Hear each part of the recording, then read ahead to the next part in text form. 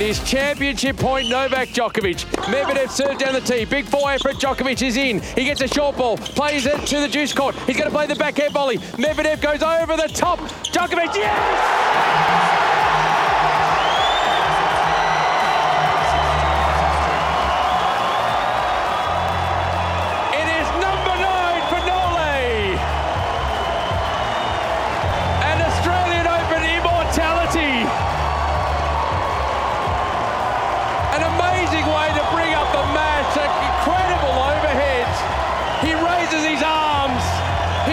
It in like he has done so many times before. He owns this courts. He touches the courts and he accepts the applause from this crowd. Tennis is back in a big way. Melbourne's back in a big way.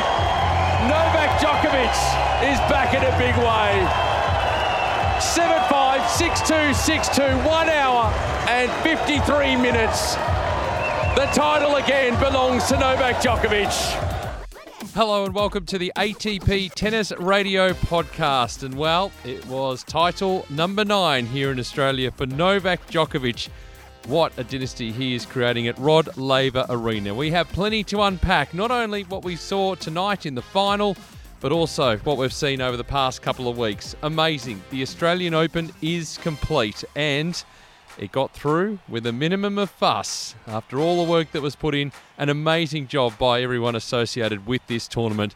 We made it to the end, Chris Bowers. Hello. Hi. Yep, we did. And I think we'll look back on this in years to come as a remarkable fortnight. And credit to everybody who's made it happen, including those people who were mistrustful at the start. As you were delivering this podcast, we're delivering it straight after the men's final. And if you hear some noise in the background, Novak Djokovic is moving his way around the Melbourne Park precinct and his fans are following wherever he goes. So we might get a few of his supporters in the background here. But what a performance. 7-5, 6-2, 6-2. 1 hour and 53 minutes over Daniil Medvedev. It was a masterful performance. Yet again, we come to an event like this and we ask the question, the next generation, are they going to be coming through? And it's been answered again. No, incumbency is everything at this tournament. Yes, and this time last year, Dominic Thiem took Djokovic to 5 sets in the final. Thiem went on to win the US Open, but what's happened since then? Nadal won the French and Djokovic has won the Australian. And you have to say that both those performances were absolutely deserved.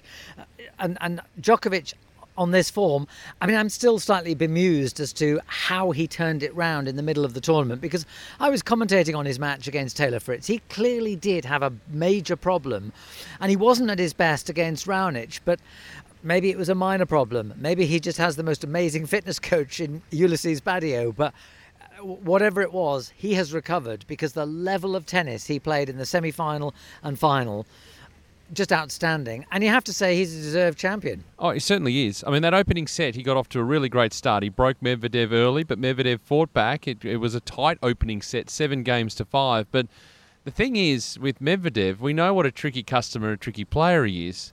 But in terms of matchups, going up against Djokovic is probably the most in terms of similarity. Not the same, but in terms of similar. So Djokovic was getting everything back. There was a point as the third set wore on that Djokovic just said, I'm not going to miss a ball, because Medvedev's level had dropped, his confidence had dropped, and the belief had dropped. So his modus operandi was, I am putting every single ball into play because my opponent is making plenty of unforced errors, and he's the one that has to come up with a big shot and has to force the issue, and he couldn't do it. Yeah, and I think this is actually a bigger defeat for Medvedev than many people might think. You could say, okay, against Djokovic at the Australian Open, well, it's a tough ask. Yes, it is. But, you know, Medvedev sailed through this tournament. He dropped 2 sets en route to the final. They were against Filip when he was 2 sets to love up, and he slightly went off the rails and he lost his cool a little bit, sent his coach out of the stands, regrouped, won the 5th set, and was absolutely flawless in the quarterfinals against Andrei Rublev, and not far off it against Stefanos Tsitsipas in the semi-finals. And yet, up against Djokovic, he was shown to be limited. He was, and he was outplayed. Quite clearly, he was outplayed, and I think once that happened, because he couldn't assert any dominance on the contest, that's when the confidence started to drop. And time after time, when he missed a ball, he'd throw his hands up to his chest and he'd be agitated and he's shaking his head and he was going, well, actually, I can't find a way through here because the guy down the other end of the court is still so strong. And it happened midway through the second set when you suddenly got the sense that he thought, I just can't do anything here. Everything that I have thrown at this guy, he's getting back. And Djokovic's retrieving was absolutely phenomenal.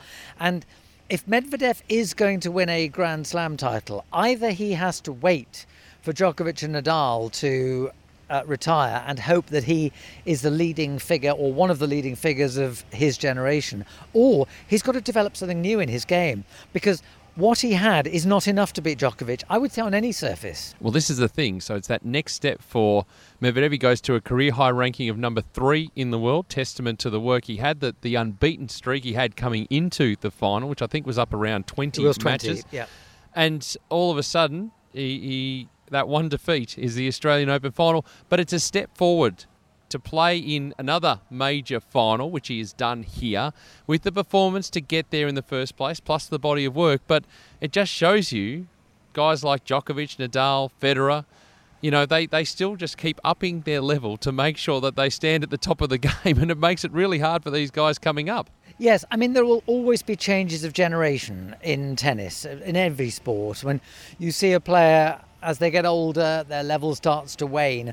And we've now had 2 generations that we've said, right, this lot will take over. First, it was the Raonic, Cilic, Nishikori, Dimitrov generation, and they've largely been bypassed. Now we have this new generation of Zverev, of Thiem, of Medvedev, and they're still not making inroads into Nadal and Djokovic, and it's amazing. I don't know if you can hear faintly in the background, but the Nole supporters are out and about, so they might be heading our way. But just on Medvedev, just to finish off on that point, what level would we consider him on? Is he the ilk now of the Djokovic, Federer, Nadal, or is he maybe that level just below where Dominic Thiem sits, or maybe even just slightly below that too, the Rublev and the Tsitsipas's? We'll talk about Stefanos a little bit later. I would say that Thiem is on the mezzanine level and Medvedev is still one level below. I mean, the fact that Thiem has won a major, you could say, okay, Nadal didn't turn up and Djokovic was disqualified, all of which is true, but Thiem still had to, seize the opportunity, which he did. I think that Medvedev has done very well, but we have seen over the years players who do really well on the tour and they find that Grand Slam is an extra step up which they never fully master. Now, he's got to 2 finals. He's clearly keeping up his level. And you could say hang around long enough and he'll start winning them. But I remember we said this about Murray for years. If Murray can keep his level, he will pick up more Grand Slam titles as the years go by. Well, Murray was obviously afflicted by some nasty injuries. But even if Murray had kept up his level, Djokovic and Nadal are still up there. Absolutely. But I also think, though, that what Medvedev's shown here, the body of work that he's put together, has shown even improvement from what we saw maybe last season. I mean, you put a little asterisk as it was truncated, but the season before. And there's still room to improve. There's still room to grow, and they'll take plenty out of the 1 hour and 53 minutes they spent on court. I'm not sure about this. See, I think we've been here for 4 weeks, and now this is our first argument. Well, I just think that what happened to Medvedev was actually an illustration that he is not able to beat the top 2 if they are really playing on the top of their game.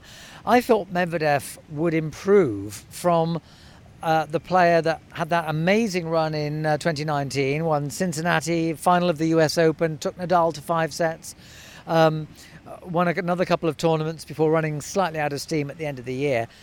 I agree with you. He's built on that, but he is still not quite in that top level. Not yet, though. Well, but what is he going to develop that takes him there? I mean, for me, he played as well as he currently can throughout this tournament. And I thought for the first set and a half, he didn't play badly in the final. But I think ultimately, Djokovic just wore him down. And in the end, Djokovic proved to have more options than Medvedev, and I don't see where Medvedev is going to develop more options. I would love him to prove me wrong, because he's a nice guy, he's great for the game, he was masterful in his on-court speech at the end, in the ceremony, but I would like Medvedev to develop something. I just don't at this stage see where it's going to come from. The net.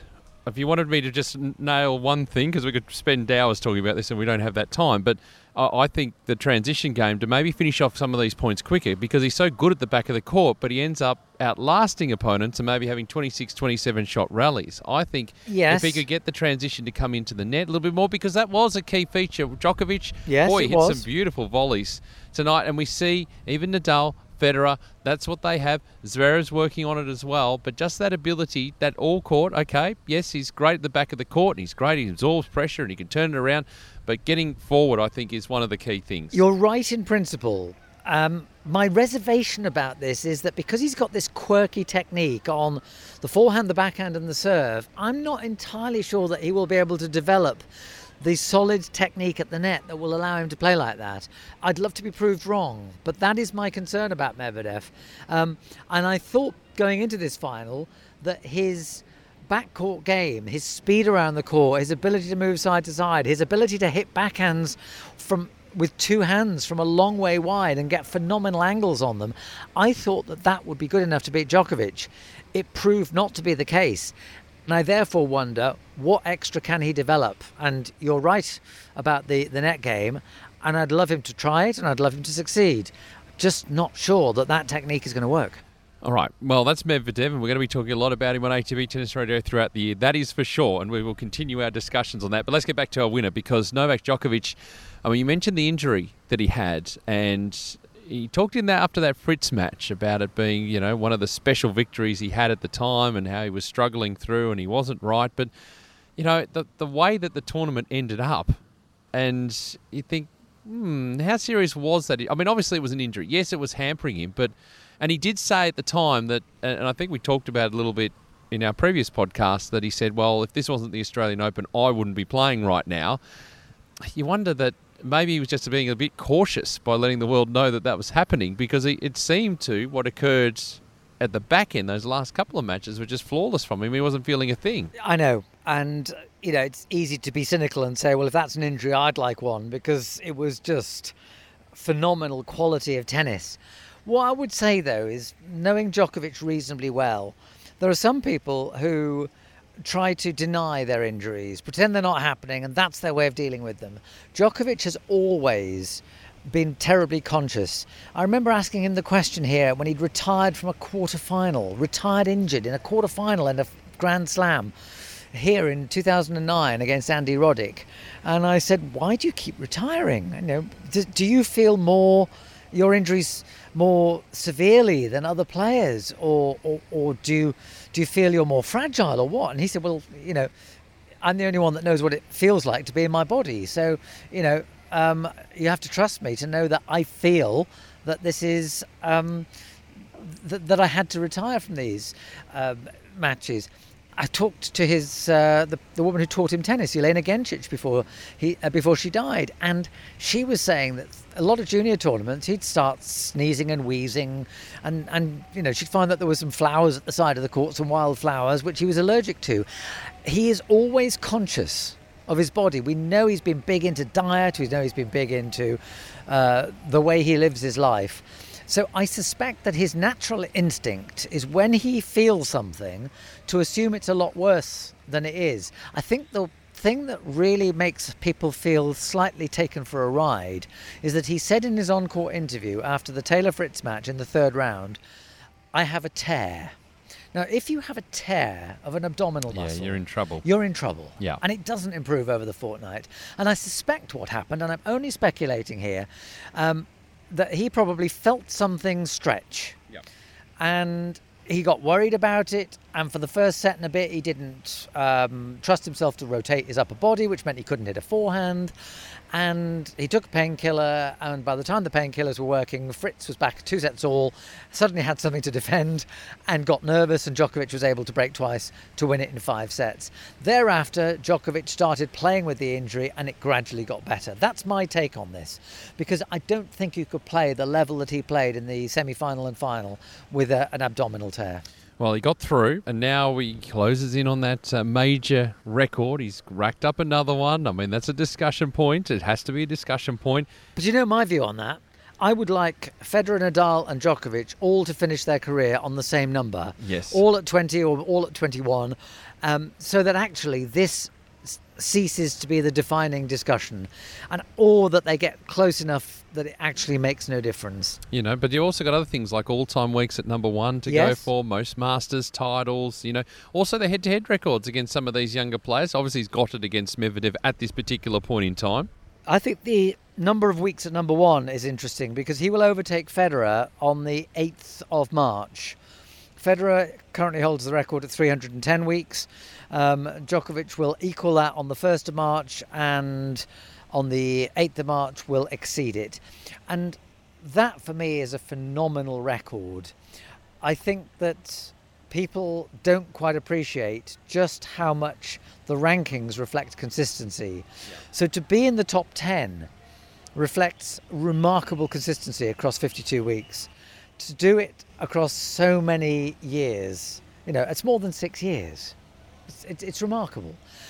It's slightly artificial at the moment because we have this weird ranking system, which is totally understandable because it needs to be that way. The ranking system is primarily an entry list system for tournaments. It was never intended to measure who was the best in the world, but it has that side effect. And I think Djokovic deserves that, but Federer and Nadal will beat him on other things. I don't think Federer's record of 23 consecutive Grand Slam semi-finals will ever be beaten. Yes, and plenty to talk about. A little bit later in the podcast, we'll talk about the whole experience of being here at the Australian Open and what that was like and maybe what it means for the tour going forward. We'll talk all about that because I think one of the things was the abdominal injuries seemed to be the most prominent this year's event, and whether there's a correlation there or not, or something. It's something to watch for potentially for players moving forward. But we'll talk more about that later. Let's talk about the doubles, because Dodig and Polasek, what a great story this is. 6-3, 6-4 over the defending champions Ram and Salisbury. Filip Polasek, what a great story I mentioned, because he gave up for 5 years. He gave up for 5 years, but also he is with child now. Yes. Was born while he's been here competing at the Australian Open. Yes. And the other pair didn't even know that he'd become a dad during the Australian Open. So, no, it is a great story. But I have to say, having watched the final, I thought Ram and Salisbury would win because they seem born to this title. They won it last year. This was their first tournament together 2 years ago. Ram won the mixed doubles yesterday. And I think that Ram and Salisbury went out there expecting to win. And Polasek was without question the man of the final. He was stunning. Yep. And the score does not flatter Dodig and Polasek. They were absolutely worth it. And acknowledgement to Polasek, he is the first Slovak man ever to lift a Grand Slam tournament, a Grand Slam title. Certainly representing Slovakia. There may have been somebody representing Czechoslovakia, but certainly representing Slovakia until this time, Daniela Hantuchova's 4 mixed doubles titles were all the Grand Slam titles that Slovakia as a sovereign state had to show. Yes, I mean, we go back to Ivan Lendl and talk about Well, that. he was Czech, but Miloslav Maciej. Yes, so, but in terms of... Anyway, yes, so you get the idea of where we're going with that. But for Rajiv Ram, he did make up for it a little bit in the mixed doubles with Barbora Krejcikova. He went over the Stosur-Ebden combination 6-1, 6-4. And Ram and Krejcikova won this title 2 years ago. They played with different partners last year, and Krejcikova won last year. Yep. And then they've teamed back together this year, and they've won. And just to wind up on, just for completeness' sake, Naomi Osaka had a good win over Jennifer Brady in the women's final, 6-4, 6-3. Yes, and that's 4 Grand Slam titles for Osaka. Out of 4, by the way. Yeah, she's never lost a Grand Slam final. All her 4 titles have been on hard courts, 2 US Open, 2 here. But I do think that's interesting because there have been so many different winners in the women's Grand Slams in recent years. And now Osaka has won 4 since September 2018. And I think that might give a totally different energy to the top of women's tennis, while the men, I suspect, before too long, even though Djokovic and Nadal have won the last 2, will start to become more open. Well, we're just going to pause it there for a moment because the Nole fans are making their way back towards us in Garden Square. You may not be able to hear them, but they're going to make some noise very soon. So we're just going to move location, Chris, to somewhere a little quieter because they start packing up here very, very early. And I think the chairs we're sitting on are going to be taken away from us. So we'll just find a quiet spot that won't have any interruptions in the background. Peter Marcato and Chris Bowers with you. Coming up next on the ATP Tennis Radio podcast, we'll look back on the rest of Australian Open 2021. You're listening to the ATP Tennis Radio podcast. They say it's the greatest era of tennis ever seen. Federer stretches, makes it! The bar has been raised to new heights. Djokovic should be able to smash it away, he does! And for those looking up, reaching the summit is going to take something special. Oh, wow! The climb will be tough, but the view will be worth it. The stage is set. The world is waiting. Extraordinary! Find the greatness within every player, every week, at every tournament at atptour.com. On iTunes, Spotify, TuneIn and atptour.com. This is the ATP Tennis Radio podcast. Well, we've managed to find a quieter spot just, as the last of the spectators leave Melbourne Park and things start being packed up around us. We found one of the back courts, actually, that we're sitting on. And I've just got a sneaking suspicion that the grandstand we're sitting in might be deconstructed as we do the rest of this podcast. So we need to be careful. It would be appropriate, wouldn't it? Because this is the Australian Open where we had the crowd sent out during a match where it was Djokovic's match against Taylor Fritz. Look, I know we talked a little bit about it post the final and everything like that in our earlier segment, but kudos to Tennis Australia for managing to get this done. We know that there are so many different storylines. We're not going to go back through all of them again because you know what they are and we're like a broken record, but to actually get to the other end intact for the most part, yes, we were without spectators for part of it. The preparation that went in, the planning that went in will be a template. And I just hope that at the end of this tournament, once they've had a little bit of a break, Craig Tiley and the crew write the manual on how to do something like this, something that they can take and improve on and maybe pass on to other organisations. I know that they've been talking to the Olympics, and I'm sure the other tournaments around the world, the ATP, WTA and the majors are all sort of talking to one another about what happened here, about the template. But they've done an amazing job to actually get the tournament done. Yes, I think the fact that we've got to the end of it and we can point to the Australian Open 2021 as having happened pretty much according to timetable is a remarkable achievement. There's a couple of things we need to keep an eye on, though. One is that this tournament has made a massive loss. Yes. And somehow they're going to have to recoup the money. So where will that come from? If it comes from grassroots tennis in Australia, will there be long-term impacts on that? Will there be an absence of pool of Australian players who could be competing for the titles 15, 20 years from now? That's one possibility. The other thing I think that needs to be said is that, yes, Tennis Australia has taken all the plaudits, and rightly so, but the people of Victoria need to take the plaudits as well. Maybe it's easier for me to say that than you, because you are a person of Victoria. But you will know, Peter, that last year you had 2 lockdowns. The first was about 6 weeks. The second one, 111 days. And if you hadn't gone through that, there would have been no Australian Open, because this place wouldn't have been safe for anyone to come to and they wouldn't have allowed anybody in. And I think that that's important. And I know that there was a massive trust factor involved, because a lot of people have said, we've just gone through all this, we shouldn't be letting in an international sporting community. And they took that plunge. Not everyone was happy. And it seems, from our current vantage point, to have worked well. And therefore, I think it's great that that trust has been borne out, and that the tennis community has justified the faith that the people of Victoria had. It could so easily have gone wrong. And therefore, I think, we have to say that let's hope that this is a model that was only necessary for this year, and that in future years, even if we have to pay heed to COVID-19 for a few more years to come, it's not at the same extreme level of everybody who came in having to quarantine for 14 days. And having said that, you do it once, you pick up a whole bunch of intel. So obviously there were lessons learned by what happened last year. There'll be lessons learned out of this tournament that will put us in good stead around the world for maybe not just COVID, but anything else that might come our way down the track. Yes, and I just hope that we look back on this as a unique tournament rather than as the first of, say, 3 like it, because I think it'll be tough for them to repeat this, even if they have learned a lot of lessons from it. I think we have to think of this time as something akin to the World Wars. And, the tennis majors, by and large, stopped during the First and Second World Wars.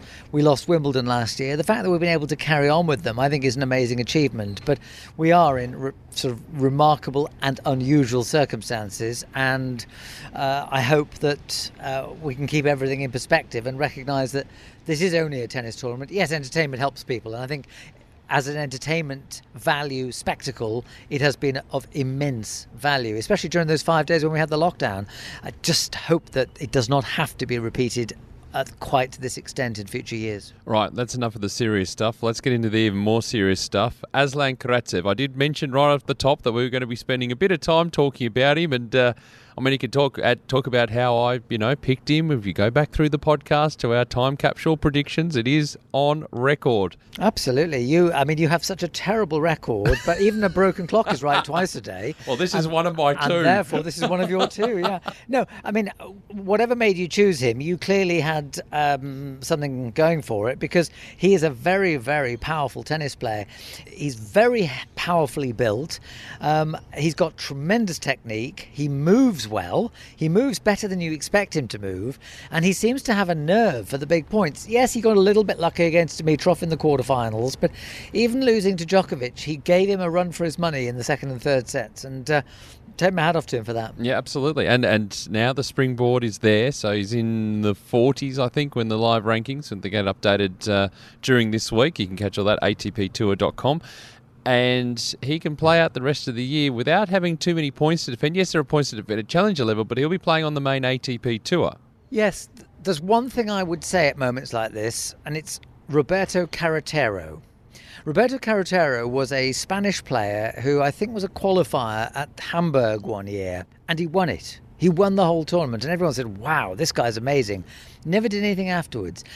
It does happen occasionally that a player just hits a rich vein of form at a tournament. Maybe it goes to their head a little bit. Maybe they think it's easier than it actually is. They forget what's actually got them there, and they don't follow it up. I expect Karatsev to follow this up. I expect him to be a factor on the tour for a while, because I think he's potentially the real deal, but he hasn't proved a great deal yet. And in a way, the real proof will come in the next few weeks and months, depending on how many tournaments he's allowed to play, because the tour is still a little bit fragile at the moment.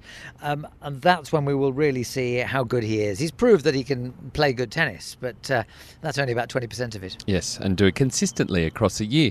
Stefanos Tsitsipas, big win over Nadal, came from did the almost impossible, came from 2 sets to love down to beat Nadal.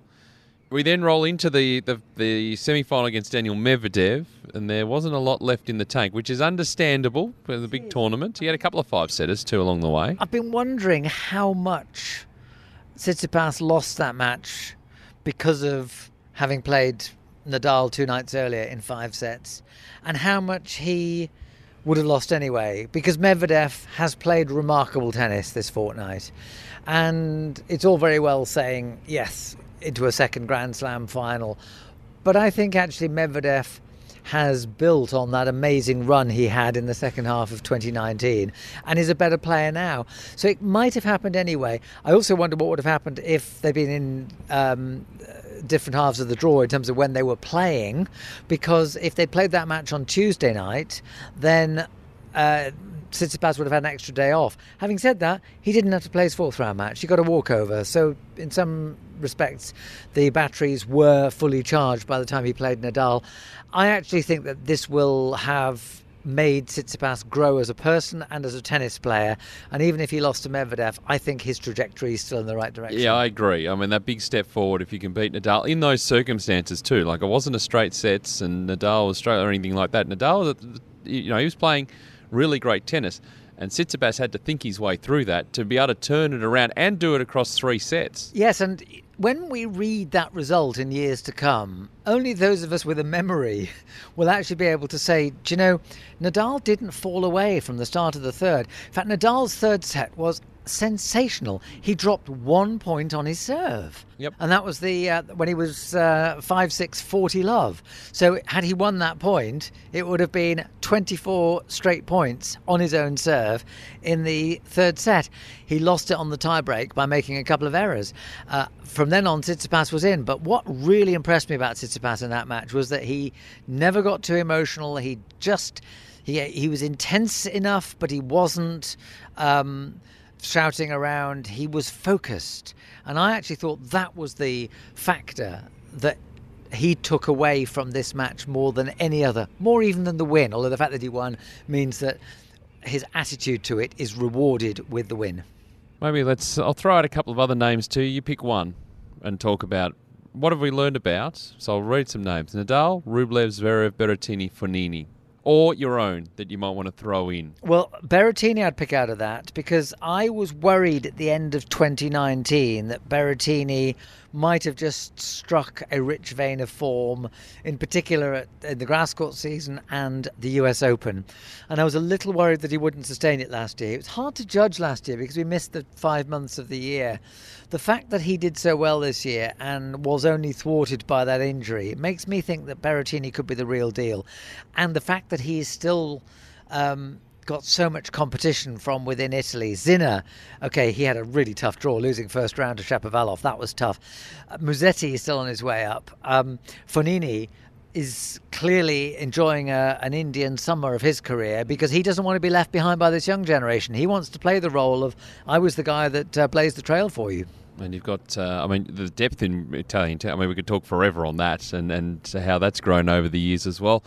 Andrei Rublev for me, I think he that all-Russian encounter. I think Andrei was thinking, this is okay when we're on the same team at the ATP Cup. Not so much if I'm standing down the other end and I have to try and beat you. But it's happened 3 times now, hasn't it? The majors. And I think that, look, I do think we underestimate the power of the matchup, not just in terms of whether one person's game suits another, but also the matchup in personalities.